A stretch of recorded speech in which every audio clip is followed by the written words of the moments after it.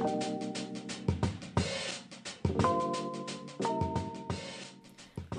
to Feminarratives. You're listening to episode 2. I'm Ashley. I'm Hannah. You can follow us on Facebook and Instagram at Feminarratives Podcast and on Twitter at FemPodcast. Check out our website at feminarrativespodc.wixsite.com/mysite. That's Wix, W-I-X. We have all of our show notes, pictures, source material, contact form. Plus just info about us. Yeah. Get to know us a little bit. Check it out. Right now we are available on Spotify, Google Podcasts, Apple Podcasts. Stitcher. We have one You're listener. welcome, Kevin. Hi, Dad. We have an Anchor page. That's our main publishing format, which is just Anchor FM. Search for Feminarratives Podcast. Alright. So it's my turn this week. It is. I'm going to be leading. Before we get into it, I want to talk really quickly about our format. So Hannah and I want to be able to cover a wide range of feminist topics, which means discussing gender equality in all its forms. So Hannah's episodes are going to focus on more traditional feminism, whereas mine are going to be more centered around LGBTQ folks, ranging from biographical episodes on badass queer women to topics that affect the community more as a whole, which is what this week is going to be. You can't see it because this is an audio format, but I am nodding in agreement. So this week we are still on COVID quarantine. We've been here for like 4 weeks now. We have I think I've left the house like maybe a total of 5 times in the past 4 weeks. grocery shopped. I know a lot about our local pick and save. If the weather could consistently be above 60 degrees so I can go for walks on a daily basis, that would be great. Anyway, in the vein of epidemics, I am going to be talking about HIV/AIDS. So I'm going to start with just sort of some baseline information. So for anybody who doesn't know, HIV stands for Human Immunodeficiency Virus. It is transmitted most commonly through blood and sexual fluids via sexual intercourse or the sharing of needles or syringes. It can also be transmitted from a birth giver to child during pregnancy, birth, or breastfeeding, although that is less common, and modern medicine has done a lot to prevent that in recent years.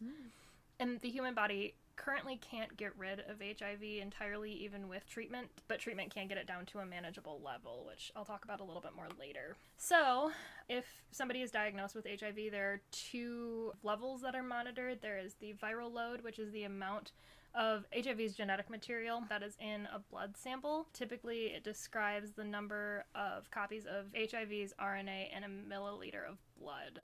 So 100,000 is considered high, 10,000 is considered low, and there's a direct correlation between a viral load and the likelihood of transmitting the virus to someone else.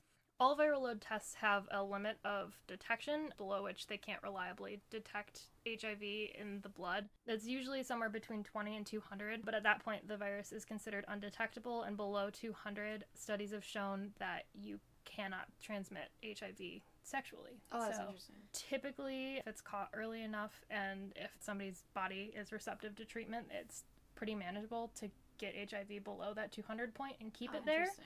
And then at that point, most people can live like a fairly normal, healthy life. Okay. So the other level that's closely monitored is the level of T cells in the blood, which is typically described as a CD4 count, which our lovely friend Kenton kind of explained to me, but I am not in the medical field and do not feel comfortable trying to relay that information. But just know when I talk about CD4 count, I am referring to T cells, and it is the number of T cells in a cubic millimeter of blood. Oh, wow. Anywhere between 500 and 1500 is considered healthy, and then below 200 is at high risk of developing serious illness. Okay. I don't know why, but the phrase like cubic anything makes me picture, you know how they say you hammer out like a gram of gold to be the size of a tennis court? Mm-hmm. For whatever reason, I pictured like like a drop of blood on a tennis court, and then like someone in a lab coat just looking at like testing it. I know that is not what happens. Scientifically speaking. That is where my brain went. Hannah, we didn't give a new mic shout out. Yeah, we have a new mic. We have a new mic. Thanks, Kenton. Thanks, Kenny. Kenton is my lovely partner who has provided us with a equally lovely mic. It's a decent upgrade because we were using a for free mic. Well, I mean, this one's also for free for us, but Yeah. The other one cost its original owner $5. $5, including the arm that it's attached And to. the other one is for recording fancy tuba playing. Anyway.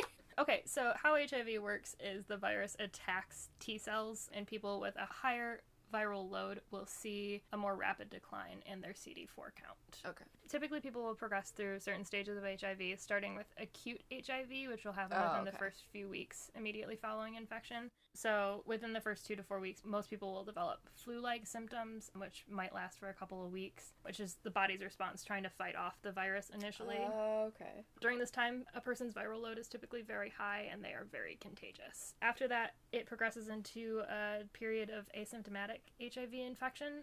The CDC refers to this stage as clinical latency. HIV is still active, but it reproduces at a very low level. The World Health Organization defines this stage by a lack of outward symptoms. The CDC defines this stage by a CD4 count of 500 or above. This stage can last decades. It depends person to person, though, mostly based on the health of a person's immune system to begin with, and lifestyle and that sort of thing. Which one is it? The latency period? Yeah. For decades? Yeah. Oh my god. Yeah, it can go on for a long time. I think the longest that I saw in reading case studies and stuff was like 15 years. Oh, but wow. that's crazy. What's the contagion level? Oh, so it kind of varies. The viral load is typically pretty low at this stage, though. There's not as much of the virus attacking your immune system.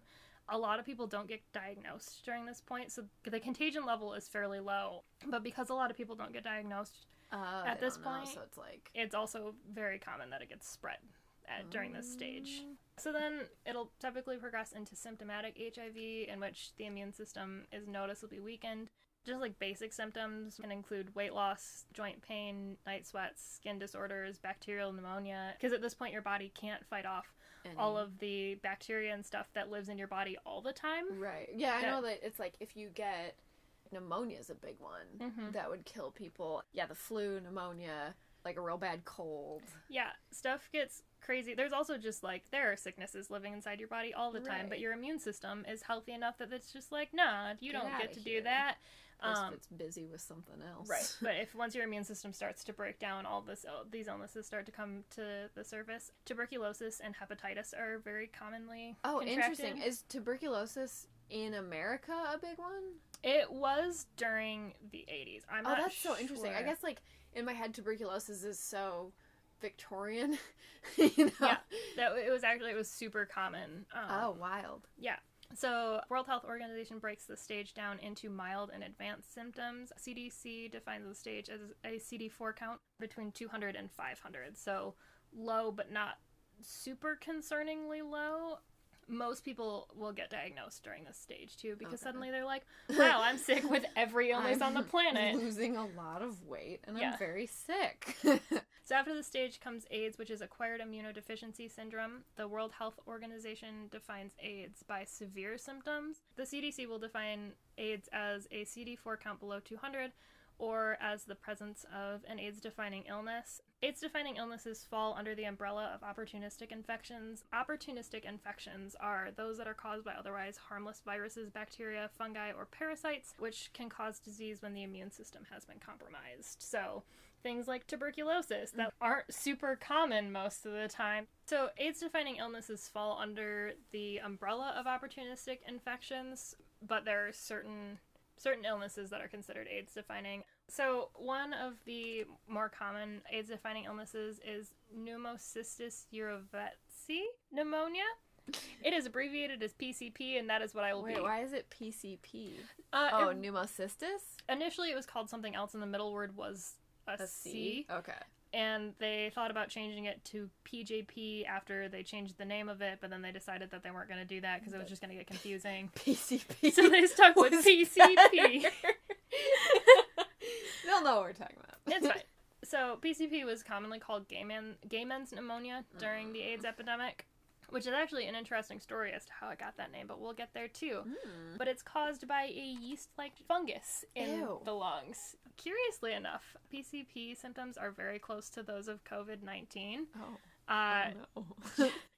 Symptoms are typically fever, dry cough, and shortness of breath, which... Don't you just love when every illness is fever, cough, Right. and shortness of breath? Like, Yeah. You could have a number of respiratory illnesses. Who knows? Really and truly. you got all of them. Oh, you just Google it. You've got every illness. Your lungs are actually just entirely bacteria. Pure pneumonia. Pure fungus. Pure fungus. Oh, no. So the other common AIDS-defining illness is Kaposi sarcoma, which was called gay cancer. Sure.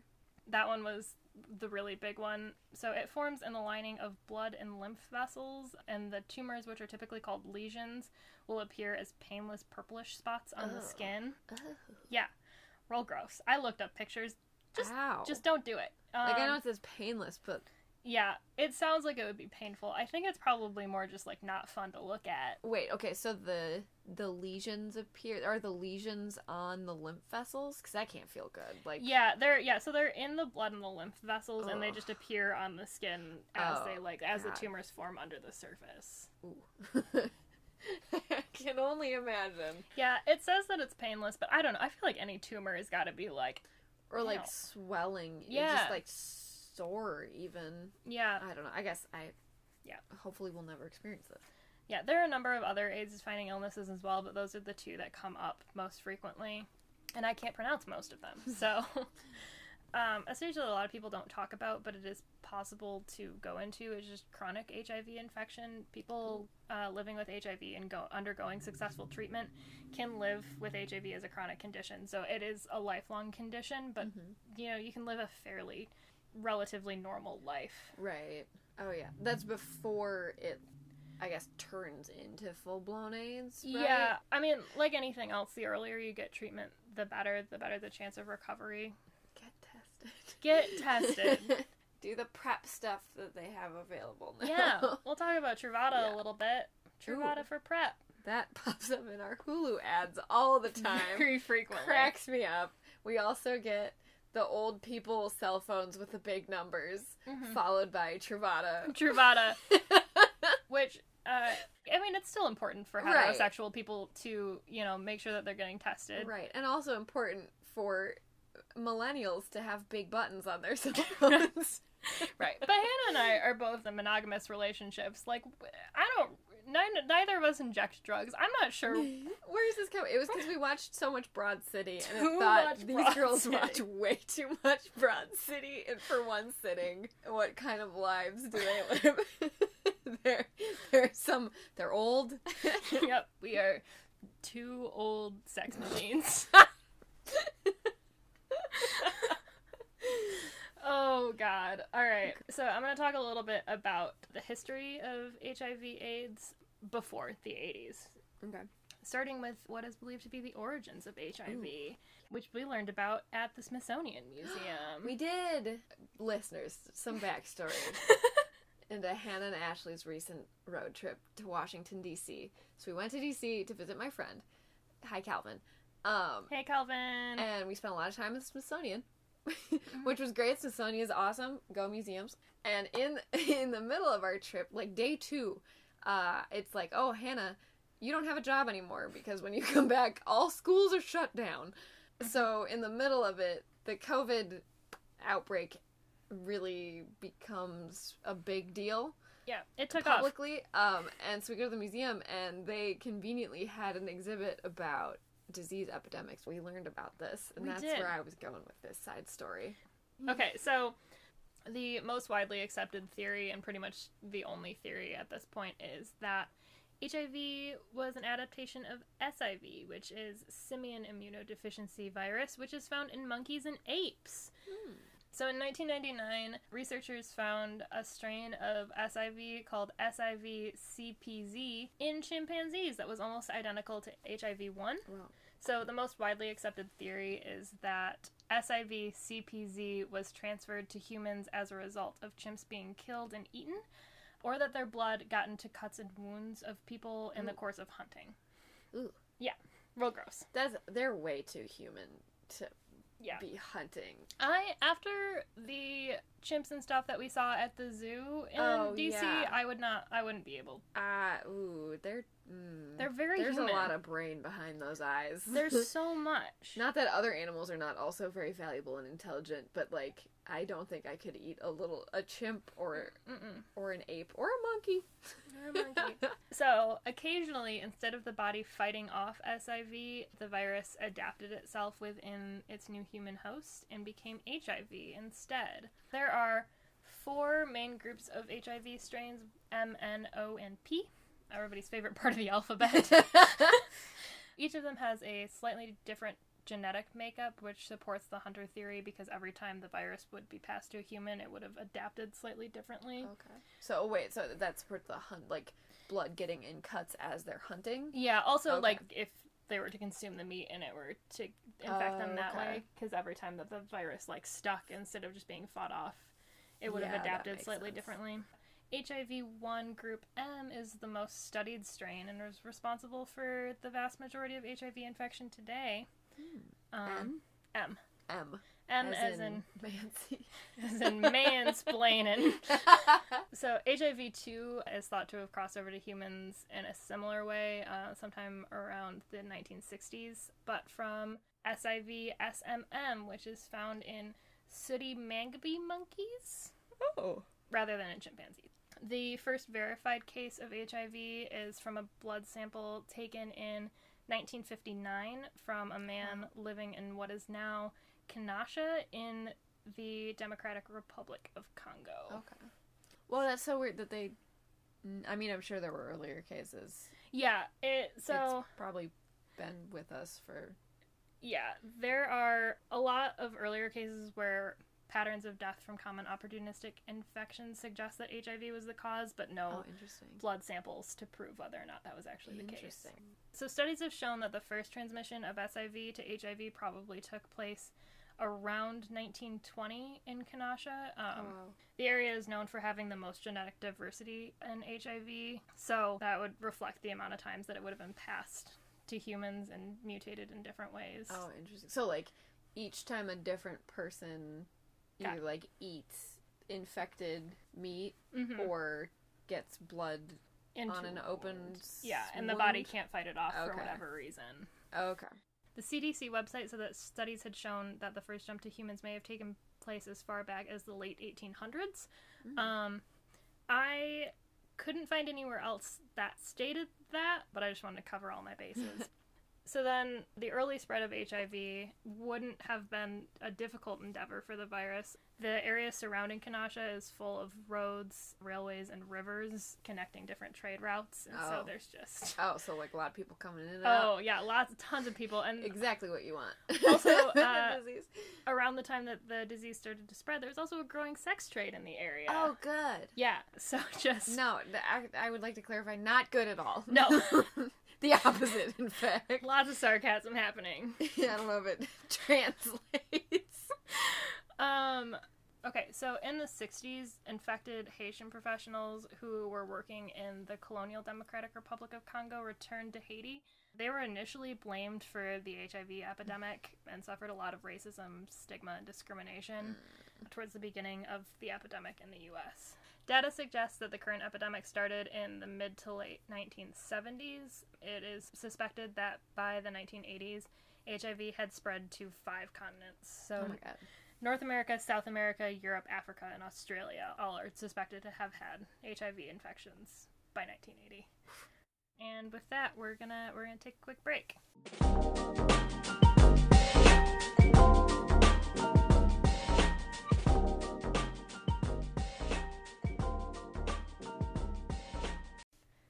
And we are back.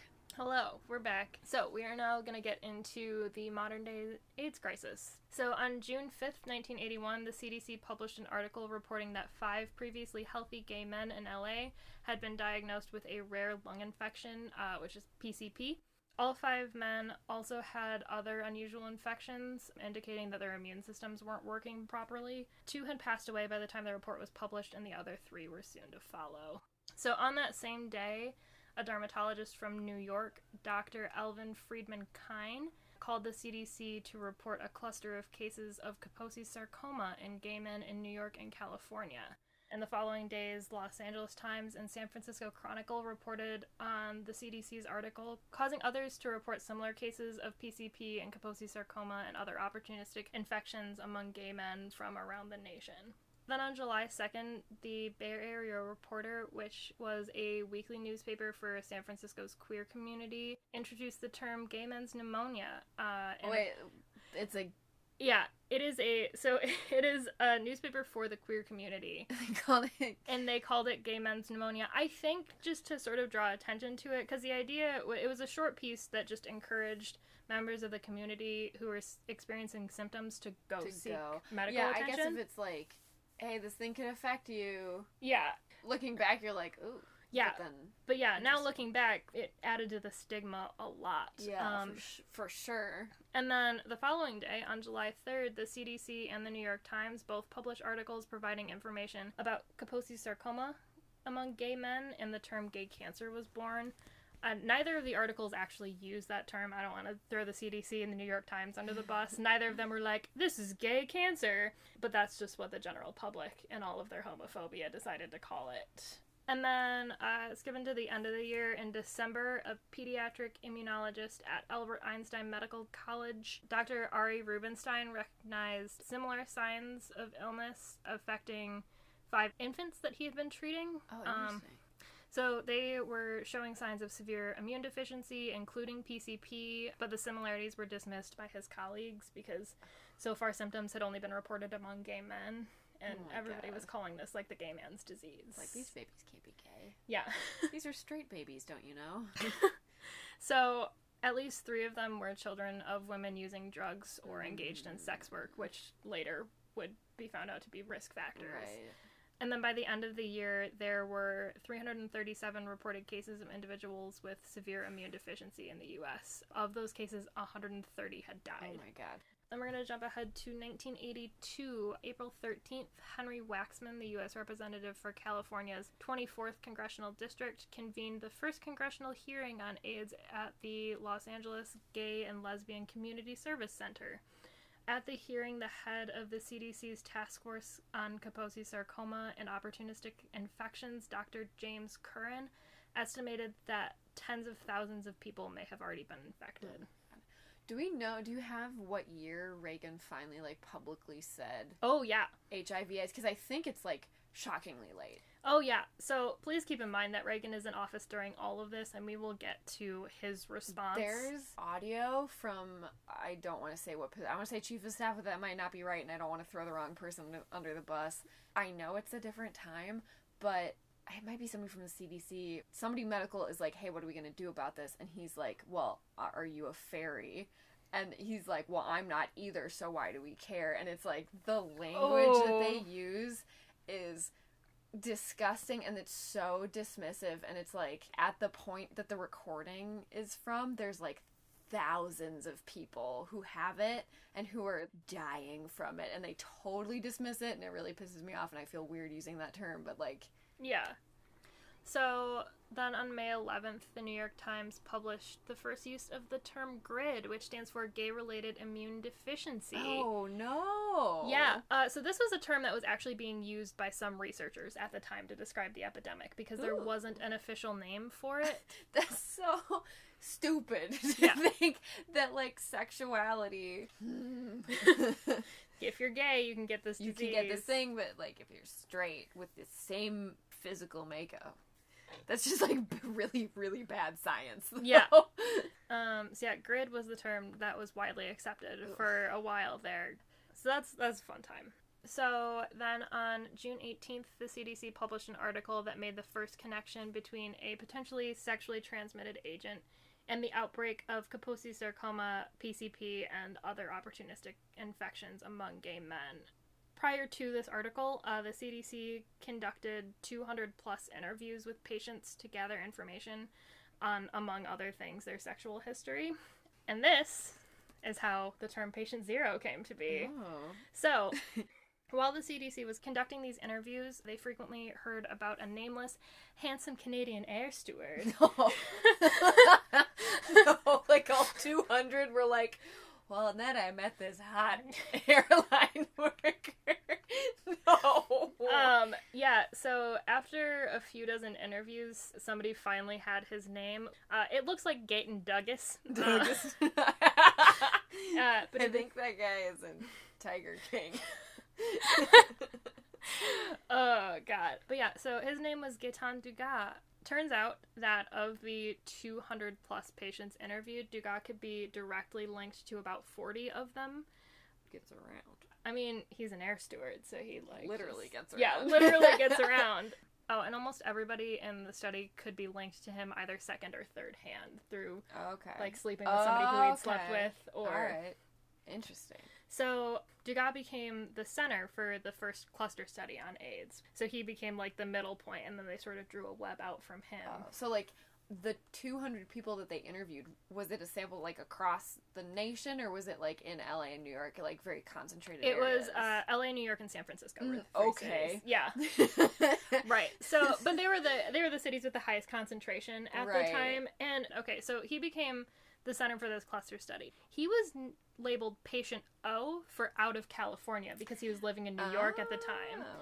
And then through notes being transcribed, the O at some point turned into a 0, and he became known as Patient 0. This poor dude's like, it's not my fault. Right. So the term Patient 0 had never been used before this point. Oh, interesting. This was like the creation of the term Patient Wow. 0. And then for several years, the AIDS epidemic was pinned basically on this one guy. That's super interesting because I think in either my evolutionary biology class or my genetics class in college, they talked about Patient 0 as in like, yeah, it was linked to this one guy. Yeah, not true. There is what looks like a super interesting documentary on it called Killing Patient 0. If somebody knows a place where I can stream it, send us a shout out, please. I want to watch it so bad, but I can't find it anywhere online. That's insane. Like, it's like a clerical error. Yeah. I'm standing by you, Gaetan. The whole AIDS epidemic was like, this guy. Because somebody this one did it. Put a slash through their 0 to denote it as a 0 and not a capital O. Yeah. So, oh my god. Since then, scientific research has not only shown that Dugas was one of thousands already infected by the 70s before symptoms began to surface, but also that he was not the source of many of the cases he was linked to. Right. Well, it also seems that's way too easy an answer to be like, oh, there he is, one guy. Yeah. Once we learned what the virus was, they could compare strains of HIV, and his strain was not the same as the strain. And a lot of the people, even the people who they were like, yeah, he definitely gave it to this guy. Oh, he didn't? Oh my god, so they got it from somebody else after or before coming in contact with it. Right. We talked about the latency period can be years and years long. Yeah, what? So these people probably got it way before they even came in contact with him. Right. What, like a disservice. Yeah. And he died before any of this information surfaced. So so he died like everybody thinking, like, that sucks. That's like, that's gotta be thousands of people, right? Yeah. Like, all saying, oh, it's this guy's fault? Yeah, so he was falsely vilified in the media for years before and after his death. People just portrayed him as this uncaring asshole who's just like, I don't care who I give this disease to, I'm gonna have sex with as many people as I want, which I'm sure probably, like, nobody knew what this thing was. Right, like, I know there's people who do that, which is terrible, but at the time people didn't have any information for how it's spread, who it can affect, that they even have it, because you could go a decade and not know. But it's very fitting for the time. The queer community, especially gay men, were and often still are portrayed as too promiscuous and like, right, you can't sleep with that many people. And it was a stereotype that was super solidified during the 80s, and it helped a lot to vilify Dugas, even though he was just a guy trying to live his best life, wanted to be an air steward so that he could go meet hot guys in different cities, which like normally would be like, you do you, man. Yeah. In this situation. Right, like modern day, I'd be like, yeah, you do that, just use a condom. Protection. So then on July 16th, 1982, the CDC published another article with the first reports of immunosuppression in patients with hemophilia and no other known risk factors. 2 of the 3 patients discussed had already passed away by the time of the publication. This is 1983? 83? 82. 82. So yeah, this was the first indication that it could also be transmitted through blood. Interesting. So then, September 24th, the CDC published yet another article, this time using the term AIDS for the first time, so we could stop calling this thing GRID. So, so AIDS standing for Acquired Immunodeficiency Syndrome. They also provided the first case definition, which was a disease at least moderately predictive of a defect in cell-mediated immunity occurring in a person with no known cause for diminished resistance to that disease. And then on September 28th, Philip Burton, a representative from California, and Ted Weiss, a rep from New York, introduced the first legislation to allocate funding for AIDS and research, but it never made it past committee. And then on December 10th, and this is what really sort of drew the public eye to the AIDS epidemic, because a 20-month-old infant who had required multiple blood transfusion had developed unexplained cellular immunodeficiency. And after some donor tracing, it was revealed that one of the baby's blood donors had died of AIDS in August. This was the first time that people, like, really cared about this disease, because now it wasn't gay men, it was a baby. A baby, right. So then that brings us to 1983, when on January 1st, Ward 86 opened in San Francisco, which was the first dedicated outpatient AIDS clinic, which... super exciting. People have a place to go now. So the ward was a collaboration between San Francisco General Hospital and UC San Francisco. This was also the birthplace of the San Francisco model of care, which became the gold standard for treating HIV patients. So treating patients with compassion and respect, providing an array of health and social services in one facility, and collaborating closely with local health departments and community organizations. Then on January 7th, the CDC published an article reporting the first case of AIDS in women whose male partners had AIDS. Oh, wow. This is 83? Yeah. So this is like 3-ish years Yeah, after? this is about 2 years in, because it started in 81. So then, on May 20th, Dr. Francois Barré-Sinoussi, I think I didn't take French, reported the discovery of lymphadenopathy-associated virus, or LAV, that could have potentially been the cause of AIDS. Later that year in September, the CDC published an article identifying what they believed to be all major routes of HIV transmission. So transmission through casual contact, food, water, air, and surfaces had all been ruled out. Later in September, after a New York City physician, Joseph Sonnabend, was threatened with eviction from his office building for treating patients with AIDS, the state's attorney general and Lambda Legal, which is a nonprofit which fights for the civil rights of queer folks and people living with HIV, joined together to file the first AIDS discrimination lawsuit. So, wait, what's he supposed to do? Like, sick people show up and you're supposed to be like, nah, go die? Yeah. What? Yeah, they tried to evict him from his office building for treating sick people. For doing his job? Yes. Yep. I'm pretty sure there's, like, an oath that you have to take. Yeah, I was gonna say, doesn't that, like, do no harm? Like, doing nothing in that case would be doing harm. Right. So then, in 1984, in April, the National Cancer Institute announced that they had found the cause of AIDS, and they called it Human T Lymphotropic Virus Type 3, or HTLV3. Rolls off the tongue. Yeah, it just flows right off. So there was actually a lawsuit from the French government about, like, who discovered the virus. Because it was the same thing that the French discovered, they just called it something different. But so yeah, it was discovered that that virus and what the French had discovered were the same thing, and most likely the cause of AIDS. So blood tests to screen for the virus were also in development. The hope was finding a vaccine within the next 2 years. This was 1984. It is now the year 2020, and we still do not have an AIDS vaccine. Oh, I don't like those statistics. Yeah, not great.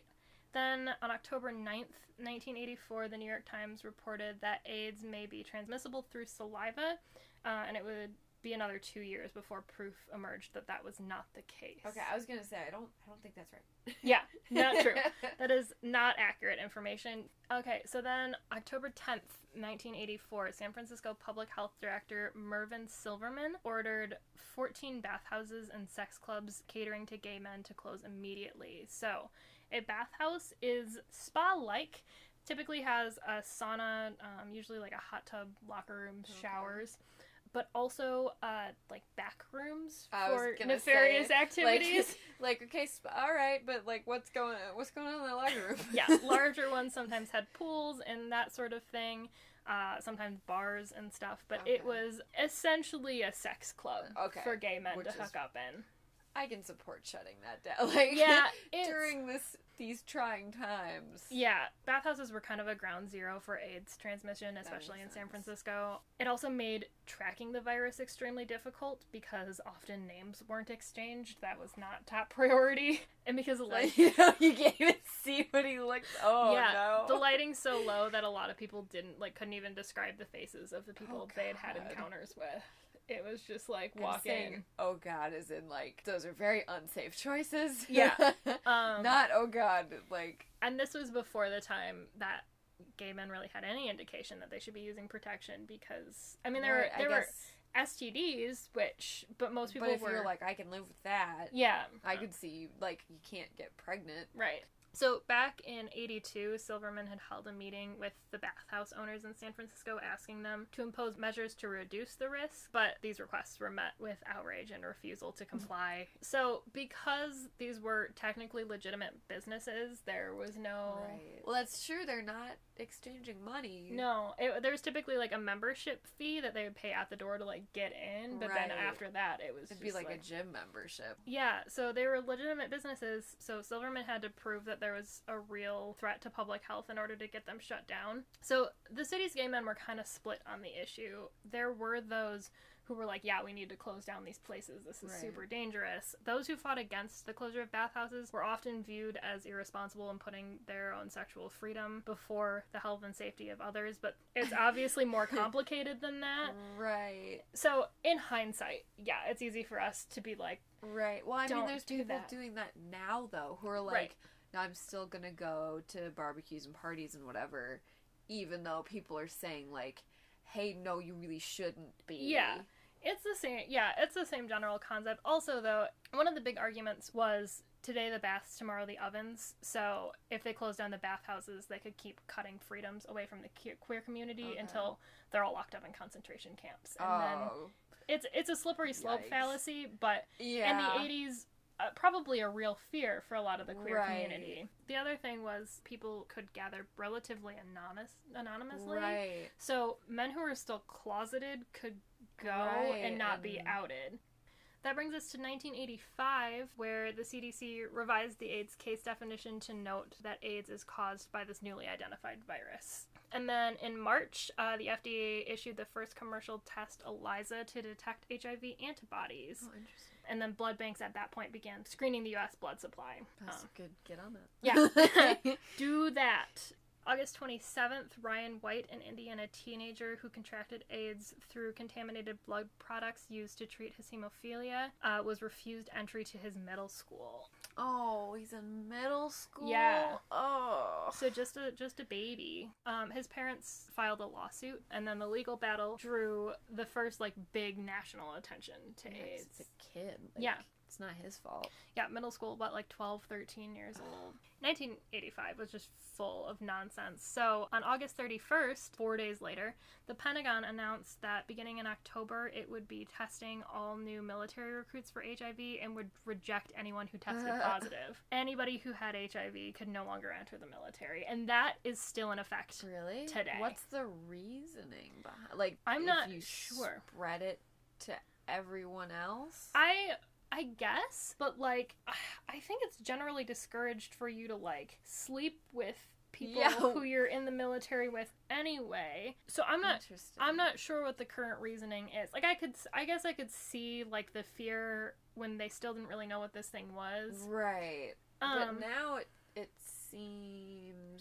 seems outdated Yeah. to still have that in place. But I don't know enough about how the military works. Yeah, Like, maybe they're having a lot of unprotected sex. yeah, I don't maybe. know. I guess it could also be like I mean, they do a lot of like, you know, training and stuff where I guess you Yeah, could and get if you- injured, and if blood gets into the cut of somebody else, I feel like, I don't know, like that's super dangerous anyway, so maybe if that's something that's happening, you should if you're bleeding on other people. yeah, you should maybe try to not do that. But I guess I could kind of, but I think that's wild that that's still... Yeah, that seems...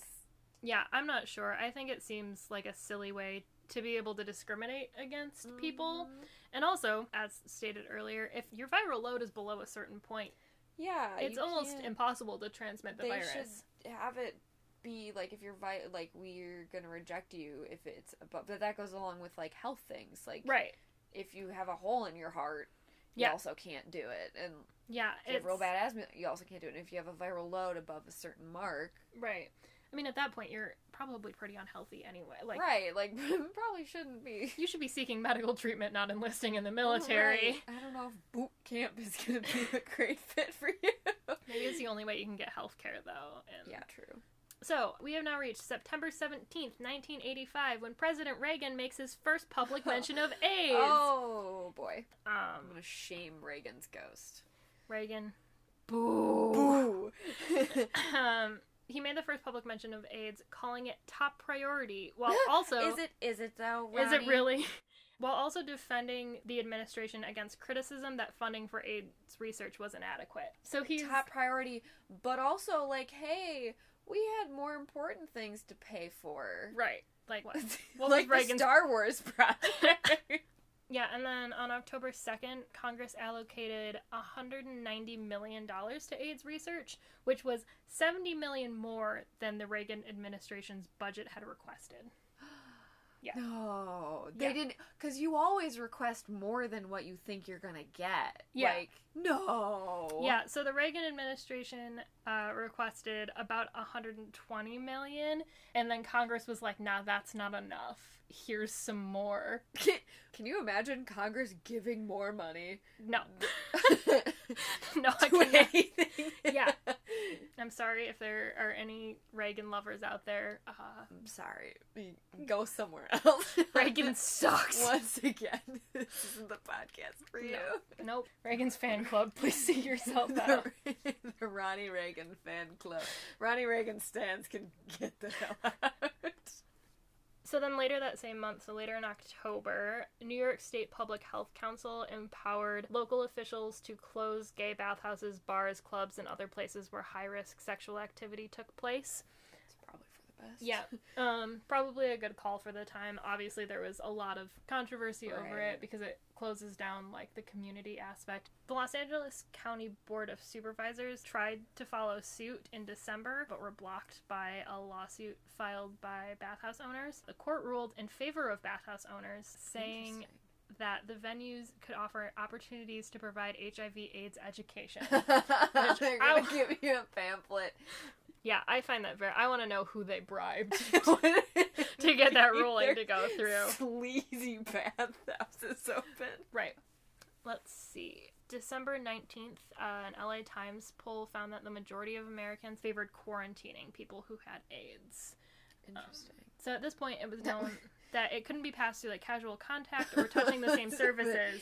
Keep them away. But they just wanted, like, just put them in a bubble. That seems fueled by homophobia. Probably, largely. Also, here's my thing, right? There were so many people with AIDS by this point. Yes. Where are you going to put all these people?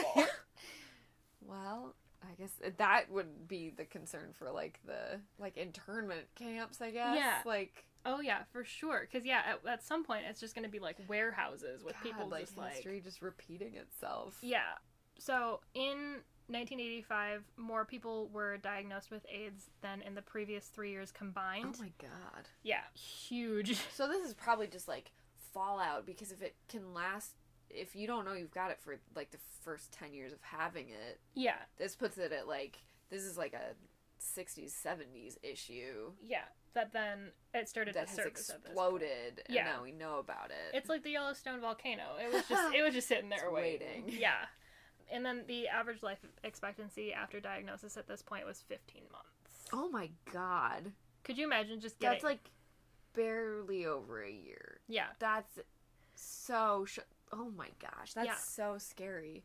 Yeah. Could you imagine getting diagnosed and somebody being like, yeah, so you've got about a year to live. Got about a year. Do what you want to do, but also you might not be able to because you're going to be real sick. Yeah. Awful.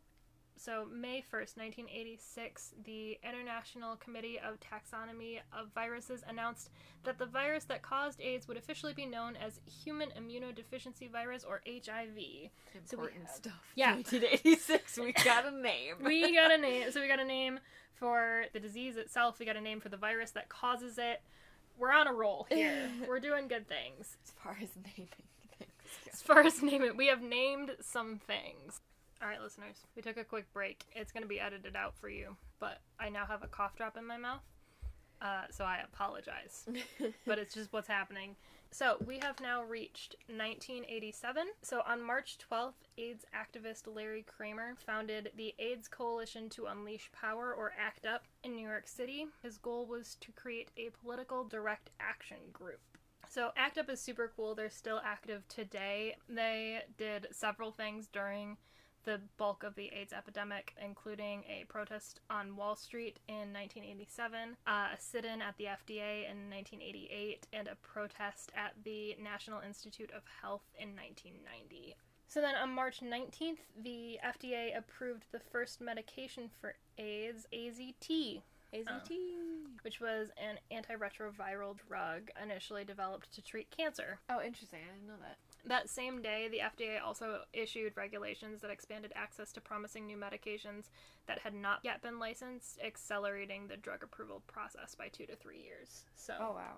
April 19th, 1987 was the day that Princess Diana made headlines when she was photographed shaking hands with an HIV-positive patient in London. So this is after the point that we know that it can't be transmitted through casual contact, surfaces, and saliva. At this point, we also know that saliva is not a route of transmission. Not a thing. On May 15th, the U.S. Public Health Services added HIV as a dangerous and contagious disease to its immigration exclusion list. Testing became mandatory for all visa applicants. So you could not get a visa to travel to the U.S. if you had HIV. Yeah, because we're so great at it. Like, right. What are they going to do? Make more HIV? Yeah, I mean, potentially, but yeah, right. Dumb reason to tell people that they can't travel here.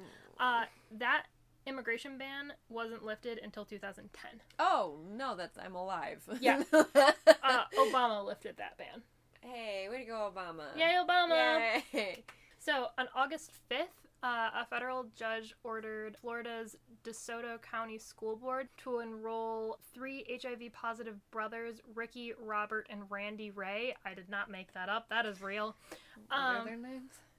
Ricky, Robert, and Randy. And their last name is Ray. Go by Robbie? I want to think so. I am going to choose to think so. Okay, but in all seriousness, Florida's DeSoto County School Board was ordered to enroll these 3 brothers after the board had refused to allow them in because they were HIV positive. All 3 boys had hemophilia, which is how they had acquired HIV. I think I've heard this. Following the ruling, the town's residents were outraged and refused to allow their children to attend school. Why is it always Florida? I don't know. So yeah, Florida's the worst. So parents were pulling their kids out of school. No, but you're not gonna... Yeah, even though, again, at this point, like, unless your kids are either having sex with these kids... With these hemophiliac children. Like, actual children, or, like, swapping, like, making blood packs on the playground. Yeah. I mean, that was a big thing... And, like, I don't know if they still do it in elementary, where it's like, don't make blood pacts. And I remember being like, who the hell is doing this? So, if your students are making blood packs, maybe watch your students closer. Where are the recess monitors? Anyway. I mean, I guess it was the 80s, so who knows? These poor kids have hemophilia. They just want to go to school, man. Their mom just want to homeschool. Right. So they have to be let in, but parents were outraged and wouldn't allow their own children to go to school. You homeschool your kids then. Enjoy. There were bomb and death threats made against the school and the Ray family.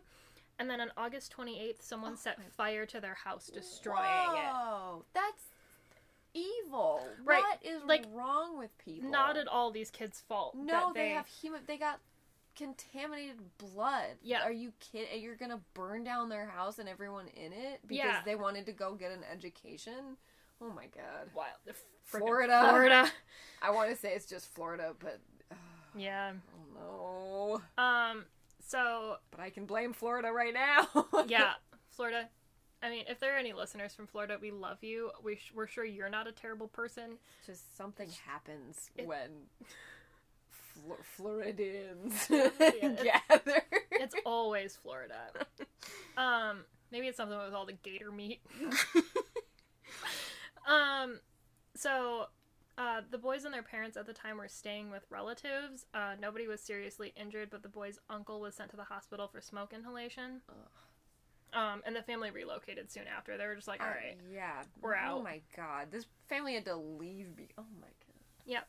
Yeah, could you imagine being, like, an adult human, being like, I don't like that these kids are going to school. These children, like, literal children who are sick. Yeah. And also this is a time when, like, they would not be doing great. Like, it's still not a great outlook. No. After diagnosis. So, like, can you cut them some slack? Like, Yeah.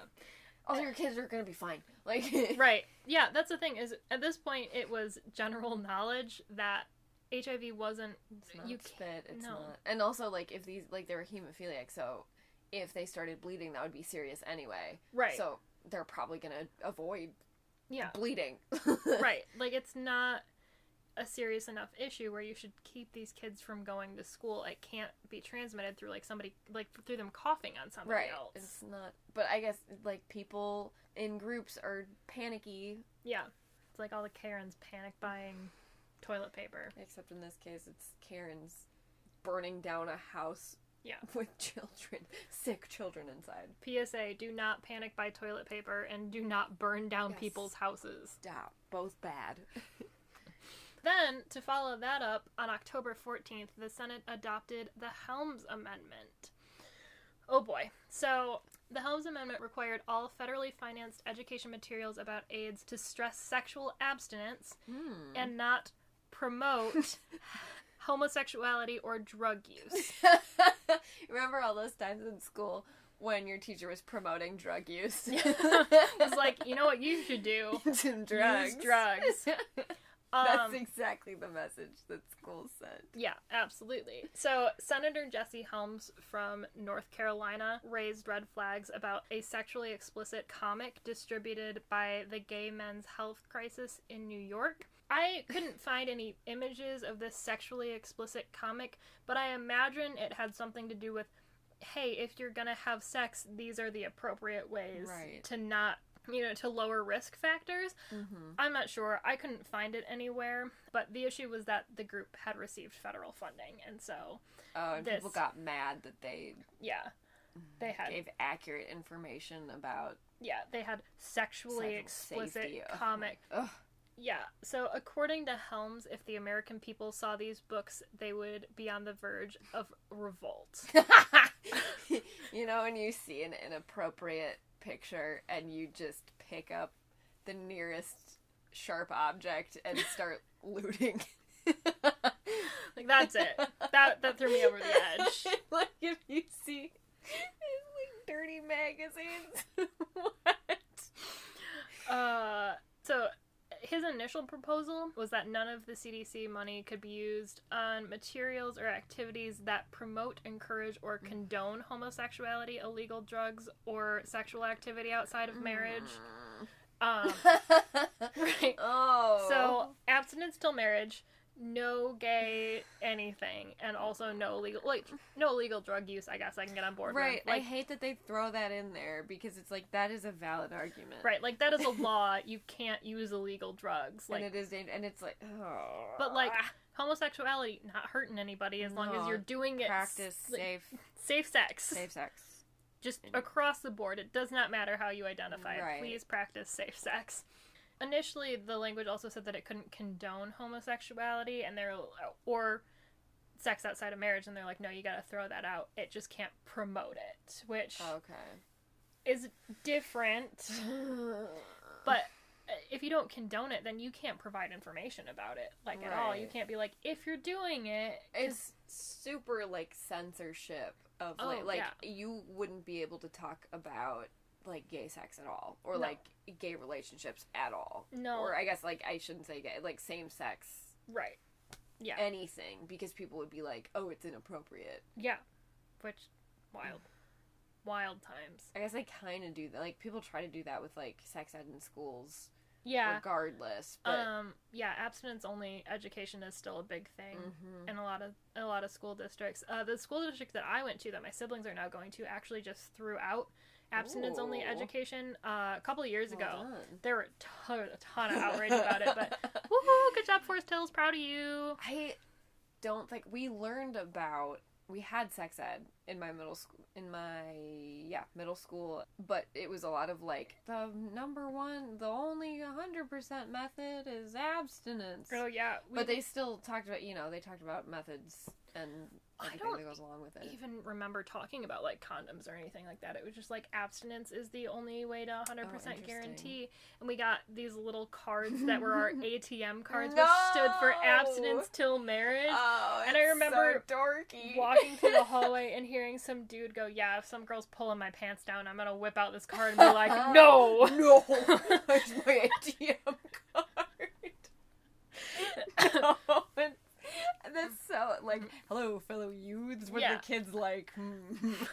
ATM cards? It was just a little crappy piece of construction paper. Like, so then we're moving on to 1988. On May 26th, U.S. Surgeon General C. Everett Koop launched the country's first coordinated HIV/AIDS education campaign by mailing 107 million copies of an 8-page booklet, Understanding AIDS, to all American households. Which at the time was the largest public mailing in history, and the first time that the federal government had provided explicit sex information to the public. Oh, wow. That's super interesting. Which is also wild, because I don't know if you talk about, or gonna get into it, but C. Everett Koop was a religious dude. Oh. Who was very, like, homosexuality is a sin, and, like, sex before marriage is a sin. But he was a doctor, and he was like, the whole do no harm thing. Mm-hmm. And he was like, I don't agree with it, but it's my job, and I need to keep people safe. And that's why he did it, which is why I'm like, go Koop. Go see Everett Koop. Homosexuality is not a sin, but it's not a sin, but thank you for doing your job. Yeah, thanks for doing your job. Despite your personal beliefs. I appreciate you. That's, some... Doing the right thing. Right. Some good doctrine. Yeah. Some good doctrine. He looks like a man who would say the word doctrine. So then on August 9th, drug counselor David Purchase set up the nation's first needle exchange program in Tacoma, Washington. Purchase also distributed condoms and paid for all supplies out of pocket. Within the first 5 months, he had distributed 13,000 needles. Holy cow. So is that, like, what are the needles being used for? So he set this up outside of, I think, like a drug clinic, but also a part of town where a lot of, like, illegal drug deals went down. So if you're gonna do it, if you're gonna do it, do it safe. Needle. Yeah. He didn't ask questions. Mm-hmm. He was super non-judgmental. If people were like, "So what's this about?" He was like, "You give me your dirty needles, I give you a clean one, and that's it." Like, no questions asked. Like, I'm just trying to diabetes. Right. His thing was he was just trying to keep people alive, and then. December 1st, 1988, World AIDS Day was recognized for the first time. Oh, wow. So then, in 1989, the number of reported AIDS cases in the U.S. reached 100,000. Oh, my God. So this is 8 years into the epidemic, and we're at 100,000 cases. And that gets us out of the 1980s, so I think we're going to take another quick break.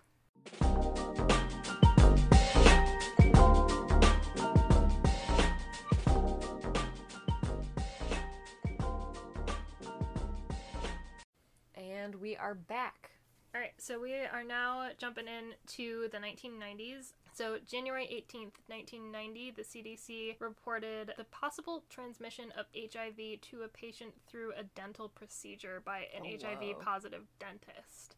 What? Yeah, so... Do you spit his bloody spit in their mouth? They're not entirely Lick sure. His fingers? I read the CDC report, and it sounds like there were a couple different... It was one woman who initially reported it and was like, my dentist has HIV. I now have HIV, and I think he gave it to me. And apparently there were a couple other patients, too. What are they doing with their dentist? Right. Because, like, what is happening? Which, I mean, I guess, like, it would be easy... Yeah, if your gums are bleeding. It would make more sense to get it, like, if the dentist gets it from a patient. Right. I'm I can see, confused. like, I don't know, you have a cut or you, like, touch your face or something. Yeah, so I'm more confused as to how it got to the patients to begin with. They're like, they're doing some... there's something They're going doing on. the dirty with their dentist. Yeah, they gotta be. I feel now it's gonna be not at all that case, and dude... Yeah, I'm not entirely sure. Like I said, I read the CDC report, but there weren't any definitive answers in it. CDC's like, dude, I don't know either. Like... But it raised a lot of debate about common medical and dental procedures and whether or not they were safe to be performed by people who were HIV positive. Interesting. So then, in June, domestic and international groups boycotted the 6th Annual International AIDS Conference in San Francisco to protest the U.S. immigration policy on HIV. And then, in July, Congress enacted the Americans with Disabilities Act, prohibiting discrimination against individuals with disabilities, including people living with HIV/AIDS. That's good. Didn't change the military policy, didn't change the travel policy. How... that seems like discrimination. Let's see. Wait a minute. Wait a minute. 1991 was when the Visual AIDS Artists Caucus launched the Red Ribbon Project to create a visual symbol to demonstrate compassion for people living with AIDS. And that's when the red ribbon became the international symbol of AIDS awareness. And then November 7th was when Magic Johnson announced that he was HIV positive. And then November 24th was when Freddie Mercury died. That's right. Of bronchial pneumonia, and resulting from AIDS. Yeah, and he didn't tell anybody, right? Because people were upset because they were like, oh, we could, like, raise more money for research. Yeah. But that's a really personal thing. Yeah.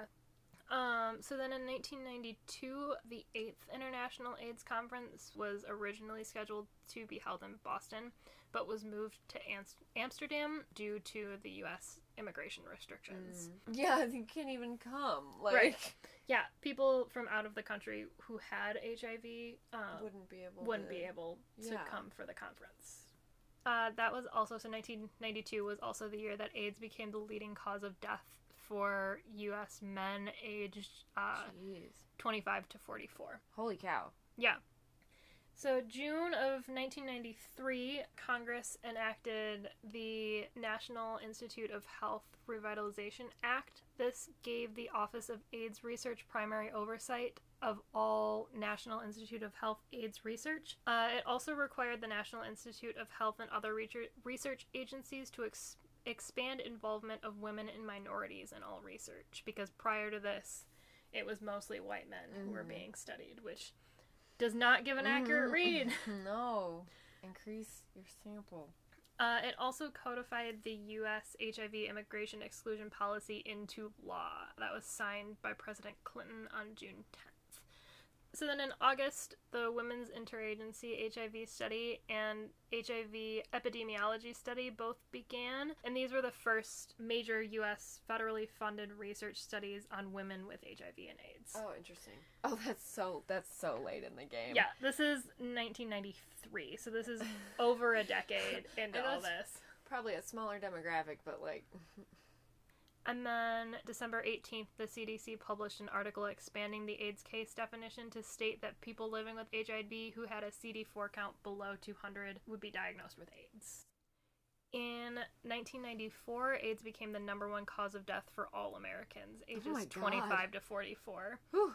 So, anybody, doesn't matter. If your age is 25 to 44, the most likely way for you to die is AIDS. That's wild.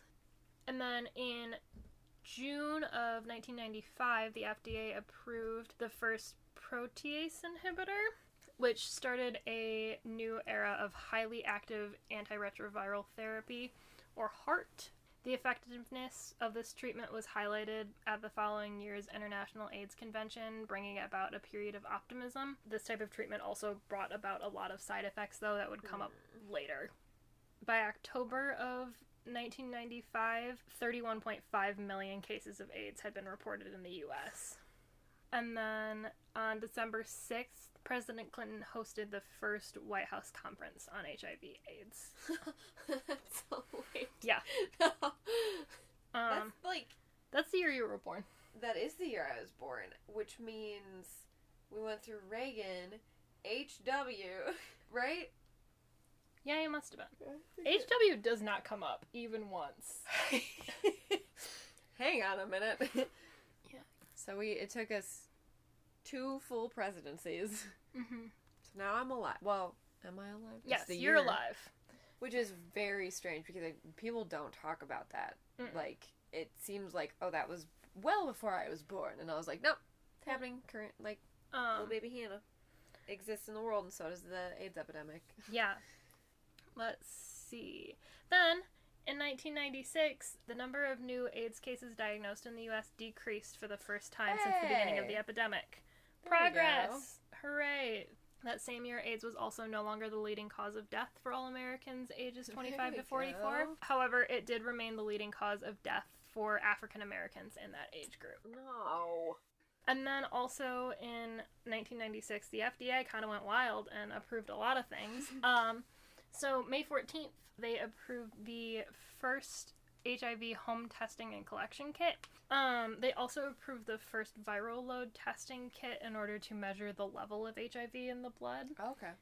And then June 21st, they also approved the first non-nucleoside transcriptase inhibitor drug. And then we are on to 1997, which is the year I was born. Woo-hoo.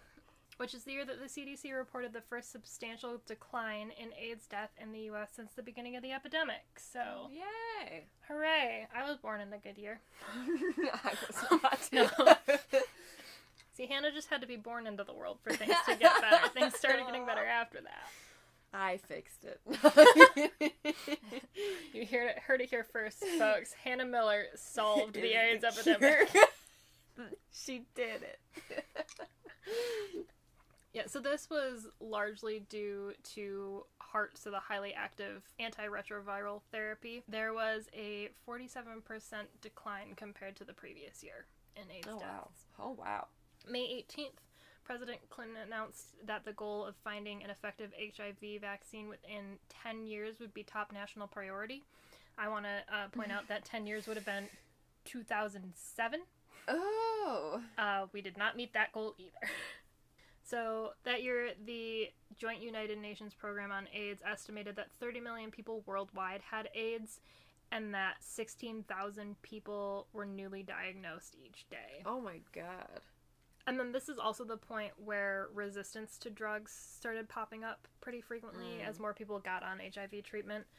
So then in 1998, the CDC reported that African Americans accounted for 49% of AIDS-related deaths in the U.S. Oh my god. So the AIDS-related mortality rate for African Americans was 10 times that of white people and 3 times that of Latinx people. Oh my goodness. In March, African American leaders, including members of the Congressional Black Caucus, or the CBC, were briefed on the highly disproportionate impact of HIV and AIDS in their communities. They developed a call to action requesting that the President and the Surgeon General declared HIV/AIDS to be a state of emergency in the African American community. Mm-hmm. In October, President Clinton declared AIDS to be a severe and ongoing health crisis in the African American and Hispanic communities in the U.S. and announced a special package of initiatives aimed at reducing the impact of HIV/AIDS on racial and ethnic minorities. So with the leadership of the CBC, Congress funded the Minority AIDS Initiative, which invested $156 million to improve the nation's effectiveness in preventing and treating HIV/AIDS in African American, Hispanic, and other minority communities. In 1999, the World Health Organization announced that HIV/AIDS had become the 4th biggest killer worldwide and the number 1 cause of death in Africa. It was estimated that 33 million people were living with HIV and 14 million had died of AIDS. Oh my god. So now we are out of the 1990s, we are into the 2000s. I'm going to start jumping around a little bit more. So, on November 7th, 2002, the FDA approved the first rapid HIV diagnostics kit. It could provide results with 99.6% accuracy in less than 20 minutes. Oh, wow. It could also be stored at room temperature and required no specialized equipment,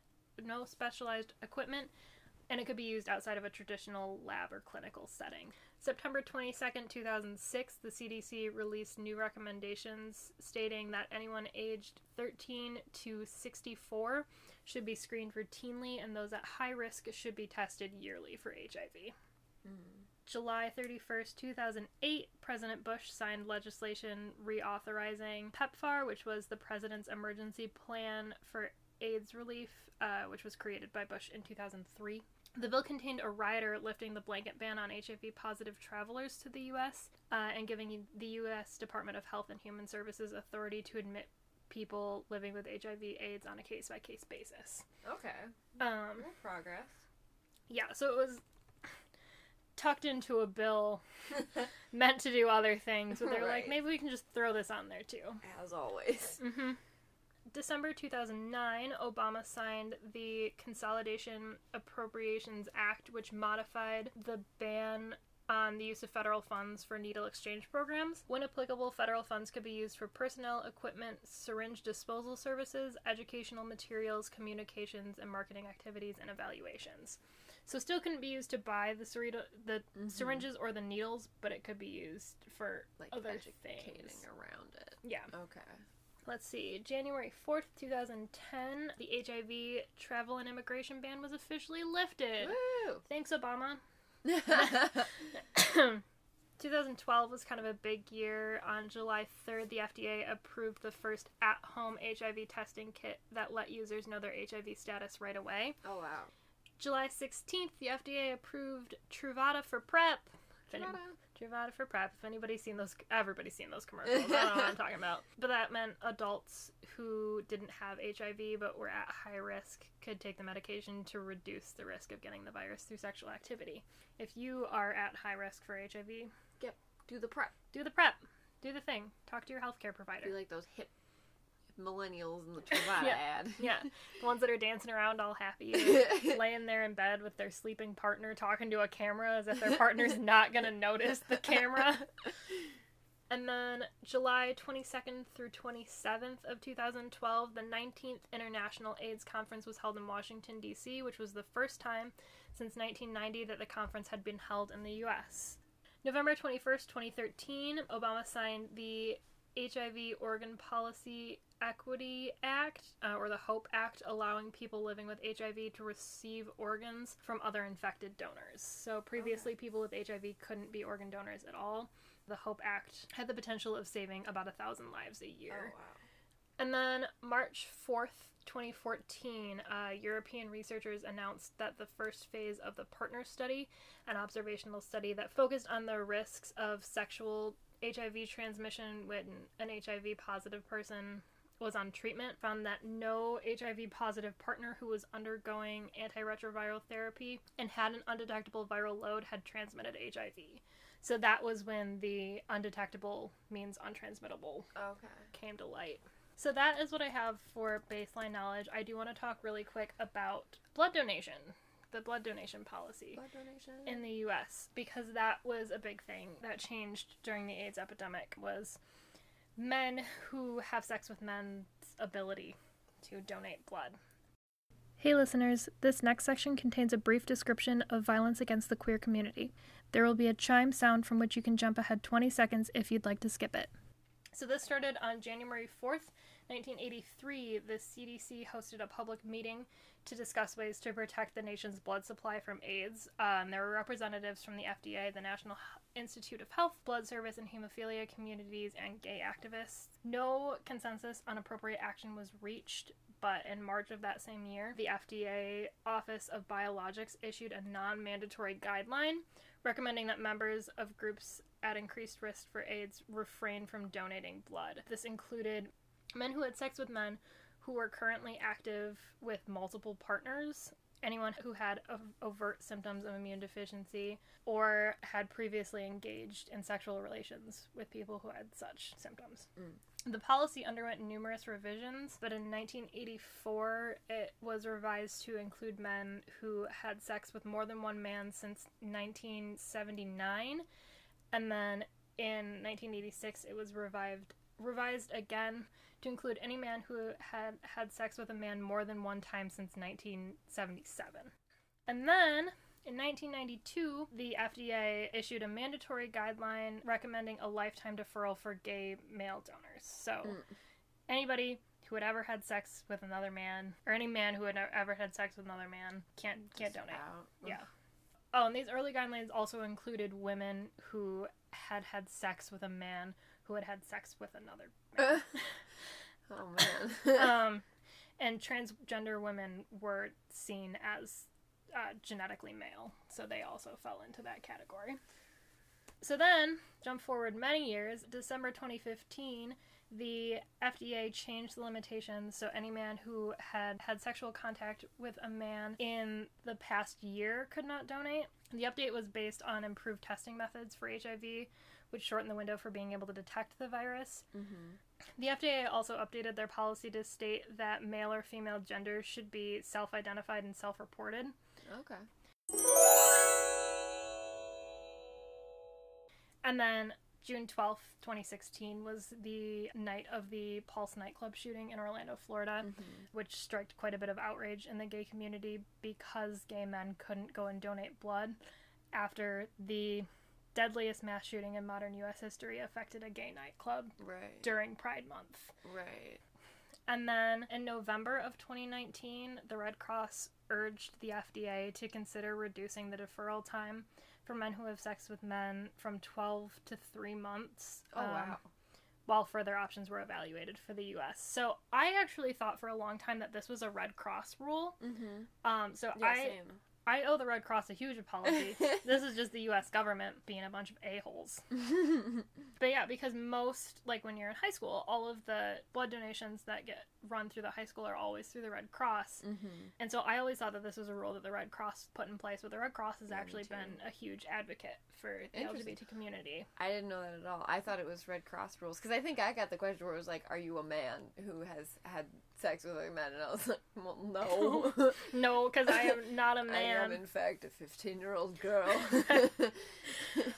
So then, this is super exciting. So, April 2nd, 2020, so, like... Oh, that was recent. Yeah, very few days ago. Very few days ago, the FDA lowered the waiting period for gay and bisexual men to donate from 1 year to 3 months since their last sexual encounter with another man. Wow. Yeah. So this happened in response to the COVID-19 pandemic and drastic drops in supply. This is the same policy that is in place in Great Britain and Canada. So we're catching up. It's still kind of like, so if you are a man, you have a male partner. Yeah. And you're monogamous, you're still kind of like... Yeah. Like, if you're married. Yeah, right. And that's the thing, is if you're regularly tested and you're only having sex with one person, then... Which I'll get into some of the reasons why the current guidelines are absurd, but the new guidelines are also set to stay in place after the pandemic ends. So these are the new standards. Doing something at least. Yeah, so the American Red Cross had a statement up on their website when I initially read about this. So that statement reads, "The American Red Cross is pleased with the change as an important first step toward our greater goal of an inclusive and equitable blood donation process that treats all potential donors with equality and respect and ensures a safe, sufficient blood supply is readily available for patients in need." So again, Red Cross, I apologize. You're lovely. So here's the thing with even the current policy. Every unit of blood that's donated is tested by the FDA for HIV. Wait, it's tested anyway? Yeah, every single unit of blood. Wait. If it's all tested... Yeah, it's tested for HIV, among many other viruses that could also be in blood. Yeah, that makes... If you're gonna test... It's not even we gotta save on cost of testing. If you're gonna test it anyway, what does it matter if... Yeah, it all goes through extremely rigorous testing. So, despite the testing, a small amount of infected samples make it through, but that's not just for HIV. That's for all viruses. Right. So 1 in every 3.1 million units of blood infected with HIV make it past the screening process. You know... Here's the thing, is if you're weighing the odds at that point, the other 3.1 million lives that you're saving with these units of blood... I mean, I'm not saying... Okay, I know this is like the poison Skittles thing, where if you give somebody a bowl of Skittles and you tell them that one's poison, they're not going to eat those Skittles. Right. But also, it's not Skittles. This is life-saving blood. Right. And other viruses are going to get passed anyway. Right. I don't know. I feel like I'm kind of And if playing it's- devil's advocate. No, I think if Yeah. I can see the concern where, like, if more people who are maybe a risk factor start donating blood, and it's like more is gonna make it through marginally. But if you're regular being tested, or Yeah. you're monogamous with your partner, and Yeah. they're being tested, and you're being Yeah. So current HIV tests can detect the virus within 11 days after infection. And, like, that's pretty, like, if you're having sex with a partner on a regular basis, but you know you want to donate blood, you could be like, well, for these 11 days, we're not going to have sex, and then I'm going to go get tested, and then I can go donate blood. Right. That makes way more sense than putting an arbitrary number on it, like a 3-month waiting period. Right. Because why? And then the donor screenings also make no mention of safe sex. So, like, no question of if you're using a condom. Right. It should. Yeah. What it should really say, like, unprotected. Yeah. Which should also be a big factor. So, I'm not going to bash the FDA too hard because moving it down to 3 months is a huge step Right. forward. But I also, like, they could probably cut that back. I understand. So, if you want to be super duper safe, cut it down to a 14-day waiting period. Cut it down to 2 weeks, because then that's past the 11-day mark.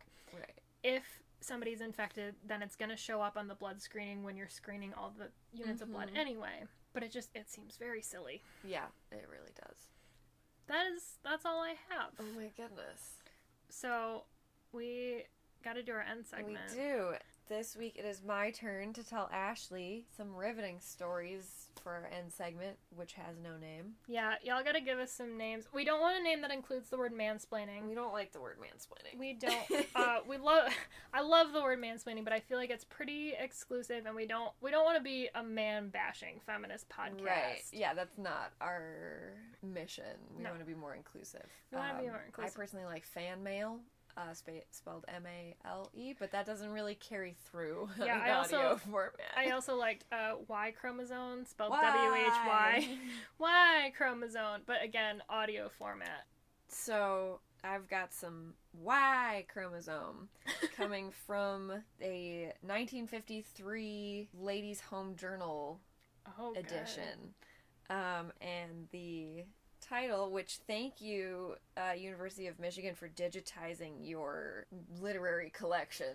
I want to state, normally We University of Michigan. We don't like them. Ooh. But I do like that they had some poor intern scan pages and pages Yeah. of Ladies' Home Journal. So this article, it was taking a different approach to the stories. This article is titled "Making Marriage Work" by Clifford R. Adams, who apparently has a PhD it says PhD, Pennsylvania State College, Department of Psychology. So he's a psychologist, so he knows what he's talking about, Ashley. Oh. This is really important. So I'm just going to read this to you. Okay. And I'm excited. make commentary. So it's Making Marriage Work. Be well-mannered with men. It will astonish some and delight all. The first little paragraph is titled "A Single Standard for Courtesy." Many a girl has a special set of manners for dates, respectful and polite to her elders, reasonably considerate of other girls, and conscious of niceties in most situations. She completely reverses her behavior when with a man she has attracted or hopes to attract. If Mary is delayed in meeting another girl for a movie, she expects to apologize. Yet she purposely keeps a man waiting half an hour or more, lest she appear overeager.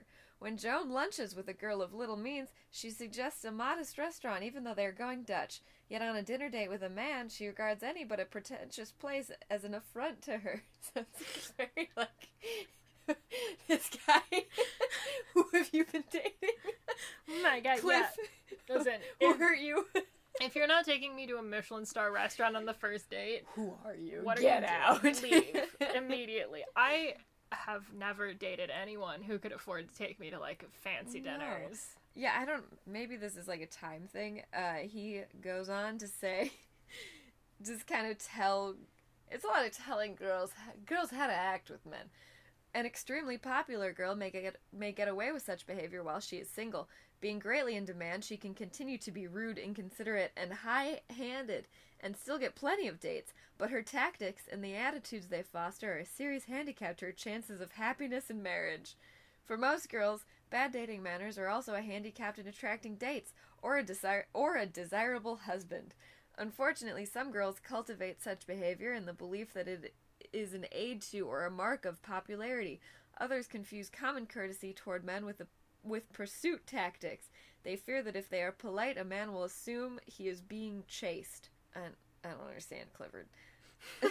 No man goes on a date to be made uncomfortable, to be inconvenienced or belittled, or to be exploited financially. That's the only reason to date men is to exploit them financially. Yeah, absolutely. Exploit their resources. There's little satisfaction trying to please someone whose behavior suggests complete indifference to him. Yet indifference is exactly the impression bad dating manners create. And then there is a bullet point list of, I guess, advice that Clifford has for single women. Thank you, Clifford. I need this. Don't keep him waiting. To do so is to bolster your vanity at the expense of his self-respect, and lengthening the evening accordingly at the other end is a real imposition. Don't break dates. It's like some of these, it's like, yeah, I mean, that's good. Like, don't leave him hanging. Like, yeah. Text him back, I guess. In modern context. Don't break dates. Don't use him as insurance. So, like, keeping him on the line. Don't demand constant attentions. So then he goes on to... There's this story about husbands who live away from home, and it's how you shouldn't be upset that your husband needs alone time. Or, like, don't be clingy, Margaret. So there's a lot of that. But then what I really wanted to read to you is this quiz called How Irritable Are You? In the same article. Oh, lovely. So how irritable are you? Ability to get along with people of either sex depends a great deal upon your own feelings and how they are affected by what others say and do. Answer yes to each question for which you think the answer is true half or more of the time. So I'm gonna have you take this quiz. I took it. Should I procure something to keep tally? I guess I can just count. Yeah, there's 14. Okay, I can just. Yeah. I know sign language numbers. I got this. Number 1, are you grouchy early in the morning? Yes. 2, do you lose your temper easily? No. 3, are you somewhat on the impatient side? Yes. So far I've said yes to all of them for myself. Do you raise your voice when arguing? Yes. Also yes. Does it usually annoy you to be interrupted while talking? Yes. Have somebody read over your shoulder? Yes. Be held up by a stoplight? What? Does it annoy me? Yeah. I mean, yeah, it annoys me, but I'm not gonna, like, sit there and lay on the horn of this stuff. I want to fly pedal to the metal down the street. I'm gonna say no to that one. Yeah, that's fair. Does it annoy you to have someone jostle you when passing? Yes. Be kept waiting past the appointed time? Yeah. Have somebody step ahead in line? Yeah. Be corrected when you make a mistake? No. Have a visitor stay past your bedtime? Yes. Get out of my house. As an actual 90-year-old woman. I want to go to bed. Bedtime was so long ago. Be hurried when you are already hurrying. Yes. Enter a store and be kept waiting. Enter a store. I don't know what that means. What? I'm gonna like go with waiting no. in line. I guess like waiting for assistance, but then I just go like flag somebody down. Right. Like, so then he says, if yes answers total 8 or 9, your score is average. I think I had yes to almost all of them. yeah. A score of 6 or less suggests that people take advantage of your good nature. With a score of 10 or more, you may be too irritable to make or hold friends easily. Try to be less temperamental and more tolerant. Darn, Hannah, we are not gonna make friends easily. No! Yeah, I answered yes to most of them. Yeah, I can't remember. Let me see. I like to think I don't lose my temper easily. I think that was the only one that I was like, but like, maybe I do. I guess I get irritated easily. I feel like I think of losing my temper as like yelling. Right. So that's pretty much all I had. The rest of it is just a lot of Clifford. Yeah, that's fair. Telling about. Well, thanks, Cliff, for Thank letting you, me Cliff. know that I am Clifford. too irritable to make friends. To make marriage work, apparently. And he doesn't really say, like, making marriage. It's more like making dating in the 1950s work, but...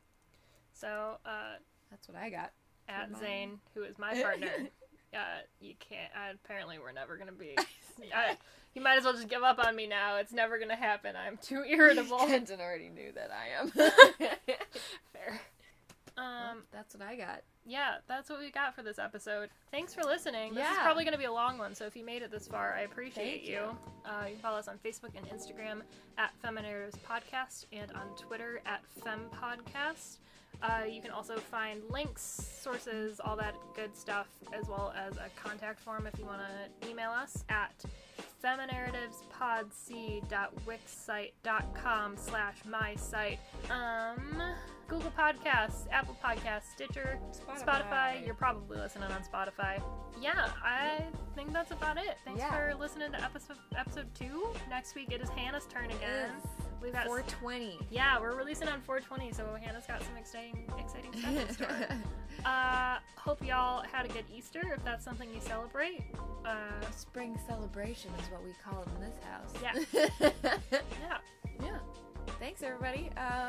You'll hear us. Hear us next week.